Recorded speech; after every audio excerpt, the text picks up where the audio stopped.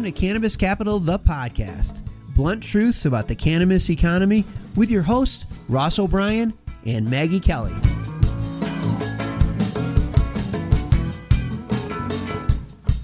All right, everybody. Welcome back to another episode of Cannabis Capital, the podcast. I'm your host, Ross O'Brien, venture capitalist and author of Cannabis Capital, the book. And I'm here today, as always, with my co-host, Maggie Kelly. Maggie, say hello to the, what are we at, millions of listeners now, or have we reached a billion yet? Tens of millions, Ross. Tens of millions. Yeah. Fabulous. Well, excited for a really spectacular guest we've got today, and looking forward to the conversation as always, Maggie. Well, Ross, I'm really happy to be with you today. Listeners, we're glad you're here as well. And we are, as always, so happy to be bringing you another episode of Cannabis Capital, the podcast. Today's guest is the phenomenal Tyler Bauerlein of Hyper, rock star of the cannabis economy, if you will. But before we get started, Ross, it's time for the Cannabis Economy Challenge. For new listeners, our challenge is based on our belief that cannabis is not an industry, but a global macroeconomy. The impact of legalization is not creating one industry, but multiple dynamic industries in their own right. So, Ross, this challenge is interesting. The person who thought of it must have been really out there. And I have to say, at first, I thought we've been stumped. But after noodling on it for a bit, I realized, nope, not today. So, Ross, are you ready? Well, I hope I don't get stumped now, Maggie, because if you solved it already, then what am I going to do? I know you can talk your way out of anything. So today's challenge is space exploration. Ooh, I like it. Space exploration. All right. Well, I think actually I would start with, what is the purpose of space exploration, right?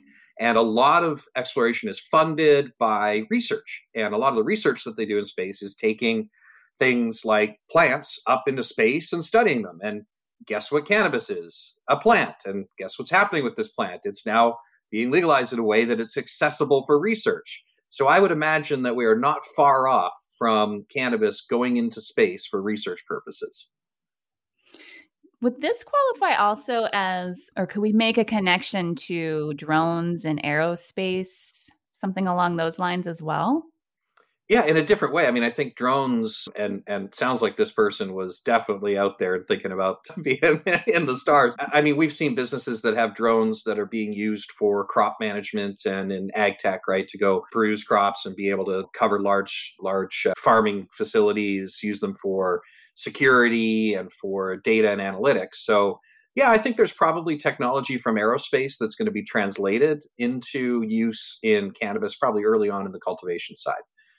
But that's all I've got out of my crystal ball today. So I'm going to stop there because I think I dodged a bullet on that one. And we've got a great interview today, too. So thanks, Maggie.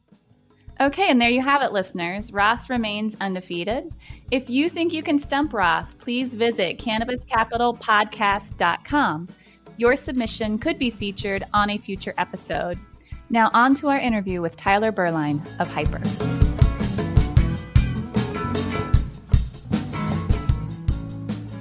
Hi, my name is Tyler Bauerlein. I'm the Chief Business Development Officer for Hyper. And my blunt truth is, I believe that the MSOs have won, and it's going to be interesting to see how that plays out. Well, Tyler, welcome to Cannabis Capital, the podcast. We're very excited to have you with us today. Ross is especially excited. But before we get started, you gave our listeners a little bit of background on you, but can you provide a little bit more background on yourself and about Hyper specifically? Sure. So again, my name is Tyler Bauerlein. I've been in the industry really since the beginning in Colorado. And Hyper was formed to enable banks and credit unions the ability to bank highly regulated industries, not just cannabis. And what I think a lot of people miss is the banking problems in this industry are as much a highly regulated industry problem as they are a cannabis problem. And there are industries outside of cannabis that have had the same, if not greater, issues with banking over the years. And so I was very fortunate to be on the front lines. I was with the first bank that started banking cannabis in the state of Colorado at the beginning. And through those relationships, I got to know all the licensees in every state. And I got to see things from a very unique perspective. And that led into all kinds of relationships. So whether it be with bank and credit union regulator, with states and federal governments as they were formalizing their plans to launch the markets, because people don't realize that state governments, depending on how the legislation was written, potentially have issues with banking. And so again, just been very fortunate to be on the front lines of it, and now was put on the board of MJ Biz, which was a really an awesome thing. I've been fortunate to serve with NCIA as the Banking and Financial Services Committee chairman. So again, just very lucky and been able to see this from a very unique perspective. So you mentioned your relationships in MJ Biz, and the conference has just wrapped. And I think I saw on your LinkedIn, as you put it, the Super Bowl of cannabis. So what are your takeaways from this? The excitement's never been better. And I go back to the first years of the conference, and I wrote about this, but I remember this clearly. The only thing that anybody wanted to talk about was whether or not we were going to get raided by the feds. And people literally had like an exit plan at the convention center where they had it. I think it was back at the Rio, maybe even before that. I forget what the first ones were, but they had an exit plan for where they were going to run. And so it's just kind of amazing to see how far it's come, the caliber of whether it be operators or investors or equipment manufacturers or all of those companies. They've really, I would say that the industry has come out of the gray, and people realize that this opportunity is here to stay. The cat's out of the bag. This is our generation's prohibition, and the excitement's never been greater. So really awesome to, see that. And then obviously to catch up with everybody. Not having it last year was a bummer for everyone. So great week. So Tyler, one of the things that I enjoy talking about with you over the years is both sides of the coin. We're seeing maturity in the sector. We call it the cannabis economy more than just an industry. We're seeing maturity. We're seeing maturity in founders. What's the inverse? What's the other side of that coin? What's happening on maybe the advocacy side? And are there groups that are being sort of left behind as this whole sector grows? Yeah. That's a loaded question. Thank you, Ross. But I would say, it kind of goes back to, and this is not to be political in any way, shape, or form, but I remember, and this has come up multiple times with the SAFE Act, and people say, well, why aren't these things passing? Biden got elected. Why hasn't this been legalized? And what it boils down to, and I hate to say this, but until the industry has enough lobbying power, I don't know that there's one motivation from the MSOs to really, truly go federally legal. Whether or not They say that publicly is another story. They've essentially gotten control of the U.S. market. And so there are some driving factors to push legalization across the finish line, but it remains to be seen who that really benefits at the end of the day. It always felt to me like it's sort of a fractured message, right? There's different sort of groups of people with different objectives, and there's no kind of one consolidated sort of strategy as it relates to whether it's legalization or state banking act, et cetera. That's exactly right. I mean, everybody's got a different take. Everybody's got a different draw or motivation. And so unfortunately, until the motivations of some of the most powerful people in the country translate into dollars and lobbying efforts, I'm not in the camp that thinks the legalization is coming anytime soon, but I don't necessarily think that's a bad thing either. Yeah, so let's double click on that, because I think that's exactly, it goes to your blunt truth, Tyler. Let's come back to this in the lens and the context of what's happening. And you seem very bullish on, or view rather, that the MSOs are really in the driver's seat now. So for the listeners, let's talk about what is an MSO and what's the alternative business model, or why are they succeeding, and then what do you think that means? Yeah, so MSO is short for multi-state operator. So it just simply means that an operator has licenses in various states. And what we've seen with the MSOs is they focused on the limited license markets first, and by design, and it's a smart move, because if you look at certain states, if I'll give an example, and this is not an example, and they haven't gone there yet, but the state of Utah. The state of Utah has 14 retail licenses. It has 8 cultivation licenses. That's it. And you've got a medical market, but chronic pain is approved essentially. So, the revenues for those operations are going to be substantial. And so you've seen the MSOs strategically acquire assets all over the country, and they've got a stranglehold on certain markets. And there is opportunity. I'm not going to say that there's not opportunity, but I think based on where they're at, based on the money they've raised, and based on the way they've executed in the market, it's going to be very, very difficult for anybody to displace them at this point. In fact, virtually impossible. Now, I think that you're seeing the California market mature. right? And in California, I believe, is the 5th largest economy in the world. So you see whether it be the Glass Houses of the world or the Calivas, they've kind of focused on that market, and they will have to be dealt with at some point, I think, by those MSOs or acquired. But for the most part, I think, and I've heard this more and more over the last few months, operators, especially in established markets that have kept ownership to themselves, are now sitting back saying, okay, I've maximized what I think I can do from a revenue standpoint. I can't displace the MSOs or compete with them long term. So it's better for me to sell and ride their stock into the future in their operational prowess and their footprint, because eventually, if somebody wants to come in upon federal legalization or when the capital markets open up, they're going to have to go through the MSOs. And so do you see this then being a catalyst for a really active M&A market? I do. I know of a couple already, but we're going to see some significant moves, I think, first quarter of this next year. Awesome. And so on the back of that then, Tyler, to go to the flip side of the coin, and you've seen this sector from a very unique lens, as you talked about, in particular coming through banking and as that was really the Wild West. What are the things that you're seeing now in knowing what you know now, knowing what we know today, like with the strength of the MSOs? Was that something that could have been anticipated? Was that expected? Is it sort of, how is this transitioned in reality versus the opportunity that everybody has seen over the past few years? I think it's expected. And I think it's been interesting to me to watch the MSOs, because if you look at them, there were 2 markets that really 3 that I would say fueled the MSO growth. And if you look at the companies that started in Illinois out of the gate, so that's where GTI was born. That's where Cresco was born. If you look at Arizona, Harvest, Curaleaf took a large footprint there early.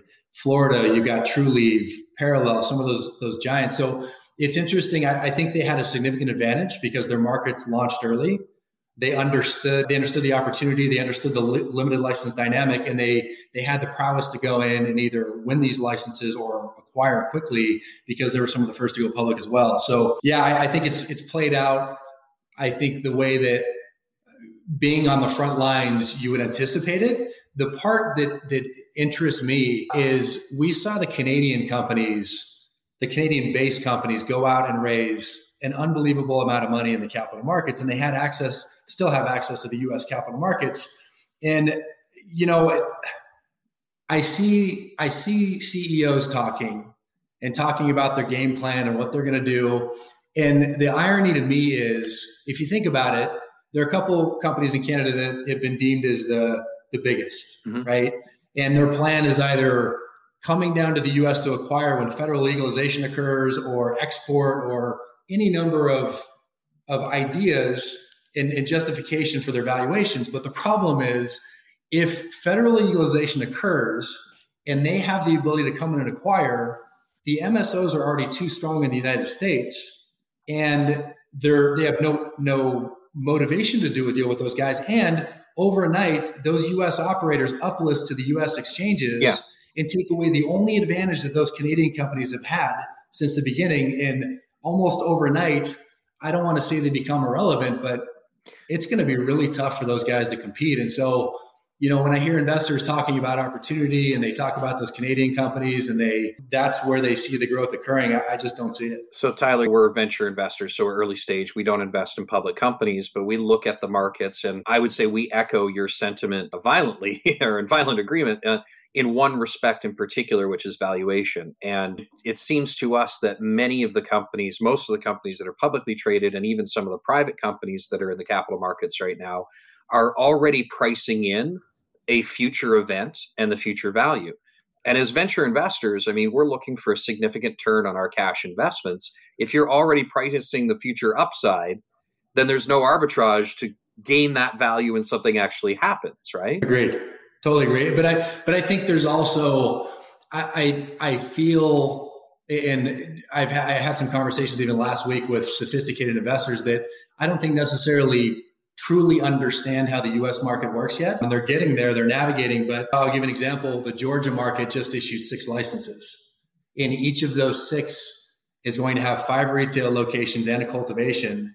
And that's it in the state of Georgia. And so I think part of it is it's hard to quantify the value on something like that. for some of the operators that have acquired one of them. And I saw their stock get hit pretty hard over the following weeks. And things like that don't necessarily make sense either.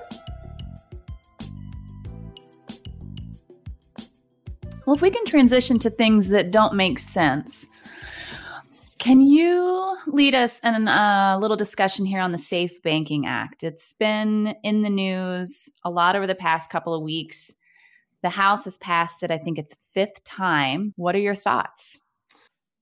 I think the industry needs to have a realistic expectation of the SAFE Act if it passes. I think it could open up lending. I think it could certainly help banks and credit unions. But the fact remains, and this is wholly missed by the media, this industry is banked.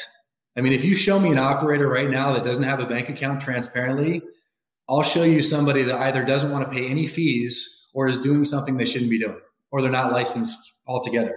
I mean, there are banks and credit unions fighting for the business.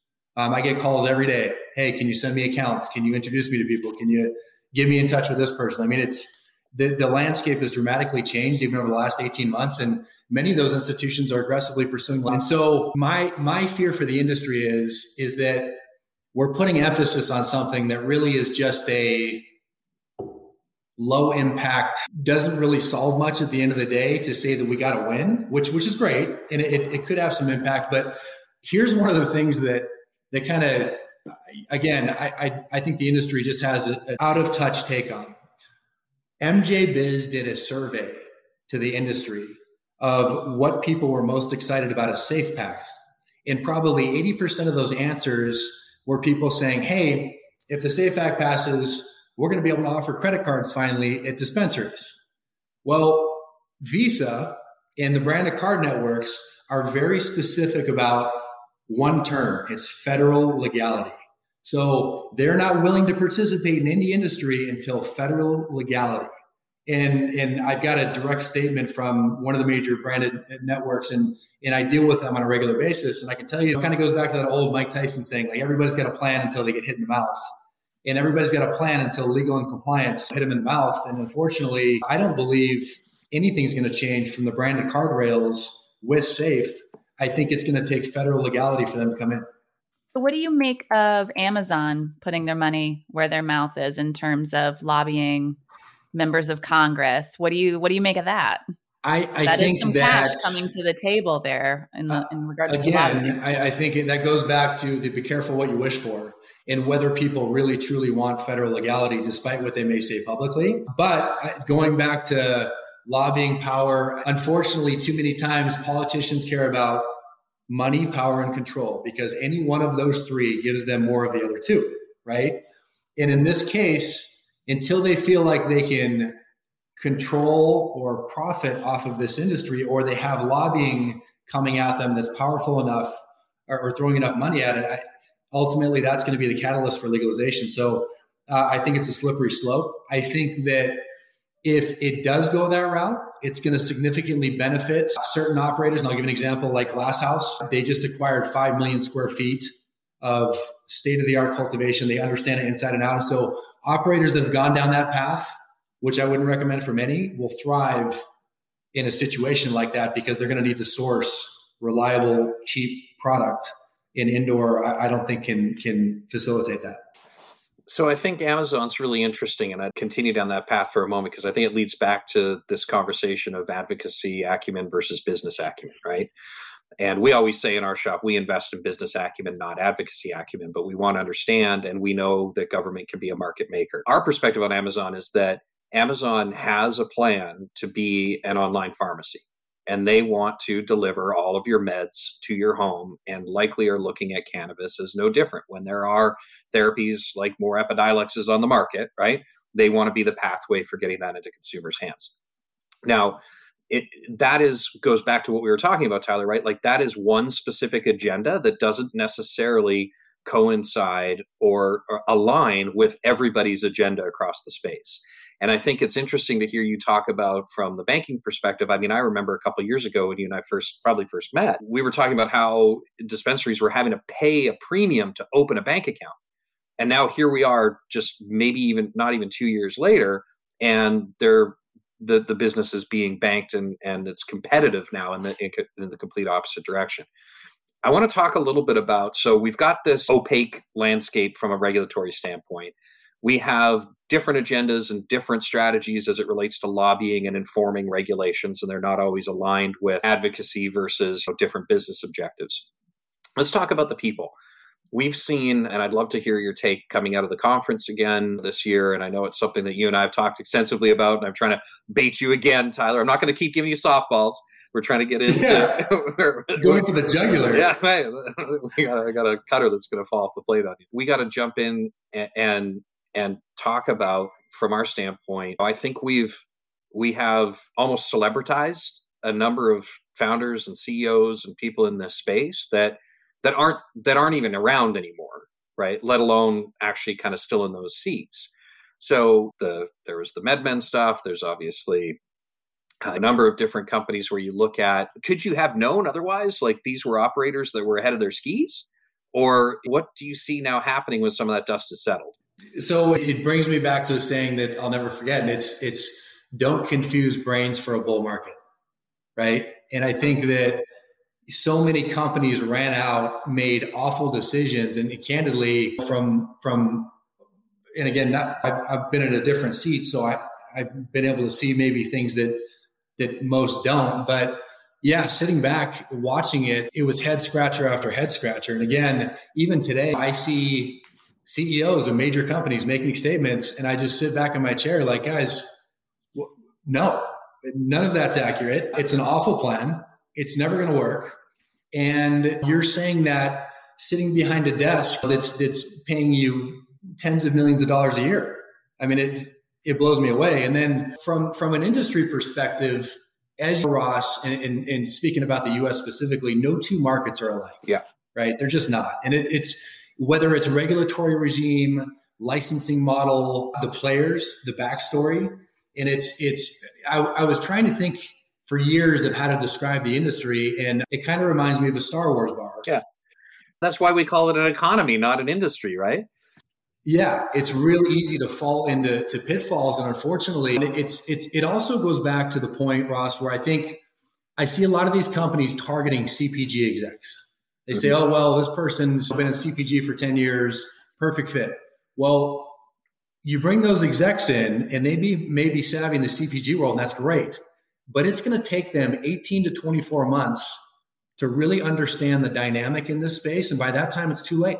And so again, I sit back and I see these hires and I see these people being brought in and the hoopla and I just, it blows me away. And the thing that has been, I think, most frustrating, and it's been a benefit for the MSOs that are savvy because they're taking advantage of it, but the industry doesn't seem to learn from mistakes. They just keep making the same ones over, and the bigger the company, the worse they are. So it's going to be interesting to see how that stuff plays out, but yeah, it's been quite a ride. So what can you tell us, Tyler, about what you see in the cannabis economy that is working well? I think the limited license markets are working well. It may not be ideal. It may be cumbersome. They're all a little different.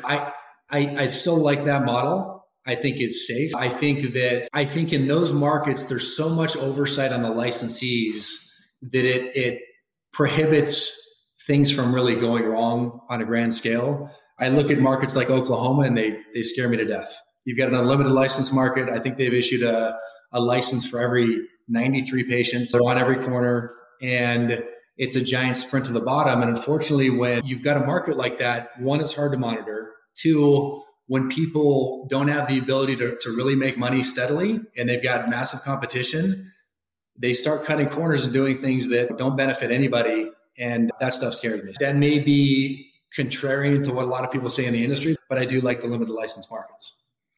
So we're very comfortable with contrarian views. It's very much our DNA in our shop and how we look at deploying capital. I want to piggyback off of just the perspective that you were sharing on the Safe Banking Act, Tyler, which is let's temper expectations and understand really what it means. Our perspective is it's important and it shows good momentum, but it's not forcing anybody to bank companies, right? So it feels largely almost administrative after the fact to kind of button up how the sector is already operating. And so To the entrepreneurs that are out there that are listening to this, a lot of our, audience is looking to raise capital and they're starting their own businesses, and we're super excited about that and want to give them some perspectives, especially at an early stage. I mean, you don't have enough capital, you don't have enough time, and you don't have enough information. What advice would you have for entrepreneurs that are exploring pathways into the cannabis markets now, given the limited information? How should they think about making decisions as it relates to things like Safe Banking Act or ultimate federal legalization? I think they've got to find accurate sources of information, which are not always easy to come by. And I think also, I spoke in ancillary opportunities in companies at MJ BizCon, and what I've seen successful people do is they either come from an outside industry and they see a gap that they know how to solve, right? Even if it is cannabis. And I think Ross Lipson with Dutchie is a perfect example of that, what he's been able to do. Or it's somebody that's in the industry and maybe goes down a path and pivots. I see a lot of those companies have a lot of success. And then I have a lot of respect for people that dive in and they learn the industry before they come up with a plan of how they want to attack it. I think those three scenarios are probably the ones that typically have success. But it's tough. It's really tough. I'm not going to sit here and say that there's this wealth of information out there, because you got to remember the people that are dominating the industry or having success, they don't want to share their special sauce, right? And so a lot of times they're not forthcoming, or they don't want to encourage competition. And I hate to say that, but it's reality. Yeah, it's tough to get behind the competition is good mantra. Everybody says it, we say it, and the entrepreneurs say it, but obviously everybody wants to, control their own destiny, right? And that feels a lot like dominating certain regions, dominating certain ownership of licenses, et cetera. As you were talking about, that's kind of playing out on a really large scale. What are some of the things at an earlier stage or ancillary or less license driven? Are you seeing any really exciting innovations out there and it could be maybe around, because I know you guys are very involved in all the processing of banking and fintech, are you seeing some innovations being developed there as opposed to just adapting incumbent technology from other sectors? I am. I think that there's been a little bit of a race on the payment side, but even then, folks that come in on the payment side outside of the industry don't understand it. And so everybody's kind of trying to create their moat on the payment side and try and figure out a way to conquer it. But I think that a lot of those people believe that SAFE is the catalyst for mainstream payments to come in. And again, I just don't see that happening, at least not anytime soon. So it's going to be interesting to see how that plays out. I think there's still a huge opportunity on the lending side. And I've seen more and more banks and credit unions come to the table to try and offer aggressive products. And then I'm seeing some folks that have had success in mainstream industry on the lending side take a really unique approach. And I think we're going to see some products come out in the next 3 to 6 months that will really benefit because that's been a real challenge. So yeah, those are a couple of areas where I think there's opportunity for sure. And then I'm a big believer, again, there are new markets launching. Alabama's launching. Georgia issued their licensure. Limited license markets, I think from an investor perspective, are a really nice place to be. So for those listeners out there who may not know enough or a lot about Hyper, I mean, one of the things I've always admired about your firm and your knowledge and your presence is really just long-term focus. And maybe you could just talk a little bit about like, what are some of the things that you're focused on? If listeners want to find more information, where do they find you? What sort of resources that are out there? Maybe a good book to read. I don't know, something like that. Cannabis Capital? Something like that. Oh, you mean the one you contributed to, Tyler? Nameless. Oh, yeah. Nameless. Tyler there is a banking section. But that case in point, Ross, the world has changed so dramatically since that time, and it wasn't that long ago, really. So from a Hyper standpoint, we're a technology provider for banks and credit unions, and that's a very complex beast, right? Compliance it's the business that everybody in cannabis is in, whether they realize it or not. But for banks and credit unions, even more so. And so we kind of live in a fishbowl. And we knew that to solve the payment problem, we had to solve the banking problem first. And so we've been fortunate to have a lot of success on the compliance side. We had some initial payment products that launched that have done fairly well. And we're transitioning into a new payment product that we think is going to make a big impact on the space. So I would say long-term, we're a payment company, but we had to really lay the foundation to get to where we are. And I'm thankful for that because, again, I would like to think that we've had a pretty big impact on the banking climate, whether people realize that or not behind the scenes. And even if it's not things directly related to what Hyper's doing, our institutions, I mean, people have to realize that regulators have had to learn just like everybody else. They've had no guidance. And so they need actionable information from the industry as well. They need to know what's going on. And so in some cases, we've been kind of a weird intermediary, so to speak, in certain situations. So it's been great. And we're just excited for the future. It's interesting, Tyler, to look back over the last few years because there were certainly other businesses that wanted to tackle the problems that you guys focused on. But you stand alone in the market now as the gold standard from our perspective anyway, and certainly from, I think, the presence. And I think it's largely been a symptom of what I said earlier. It's obviously staying focused, but having the foresight to get in front of working with all the different groups that have different incentives at times. And certainly I think what you guys have done to establish the gold standard is extraordinary. And looking forward from here, as other states come online, it must be just tremendous opportunity for you guys at Hyper. It absolutely is, Ross. And to that point, we've also done well by learning the hard way, right? I mean, again, at the beginning, banks didn't really understand how to bank it. Regulators had no guidance on how to examine an institution. We as a technology provider thought we were providing a solution when really in a lot of cases there were deficiencies. And so I would say that our business model became more defendable over the years by going through those hard times. I think it's important for anybody getting into this space to understand that this is not like any other industry. You're going to have to pivot most likely, and you're gonna take some hits, and you just have to stay laser focused on the goal. You will get there. Things can be very noisy in this industry, more so than most. Everybody knows each other. Everybody's trying to pay attention to what the other one's doing. And so keep the blinders on, embrace failure, and that failure in many cases is going to make your business model more defendable long-term. Well, I think that's pretty good advice to end on today. Tyler, many thanks for joining us. Ross, thank you as always for leading a great discussion. Listeners, there was a pretty in-depth conversation today. Details from this interview can be found in the show notes. So if you want to do a little jog on what an MSO is, that sort of thing, please visit the show notes. And remember, if you have a cannabis economy challenge, please visit cannabiscapitalpodcast.com. And you can find us next Thursday with a new episode of Cannabis Capital, the podcast.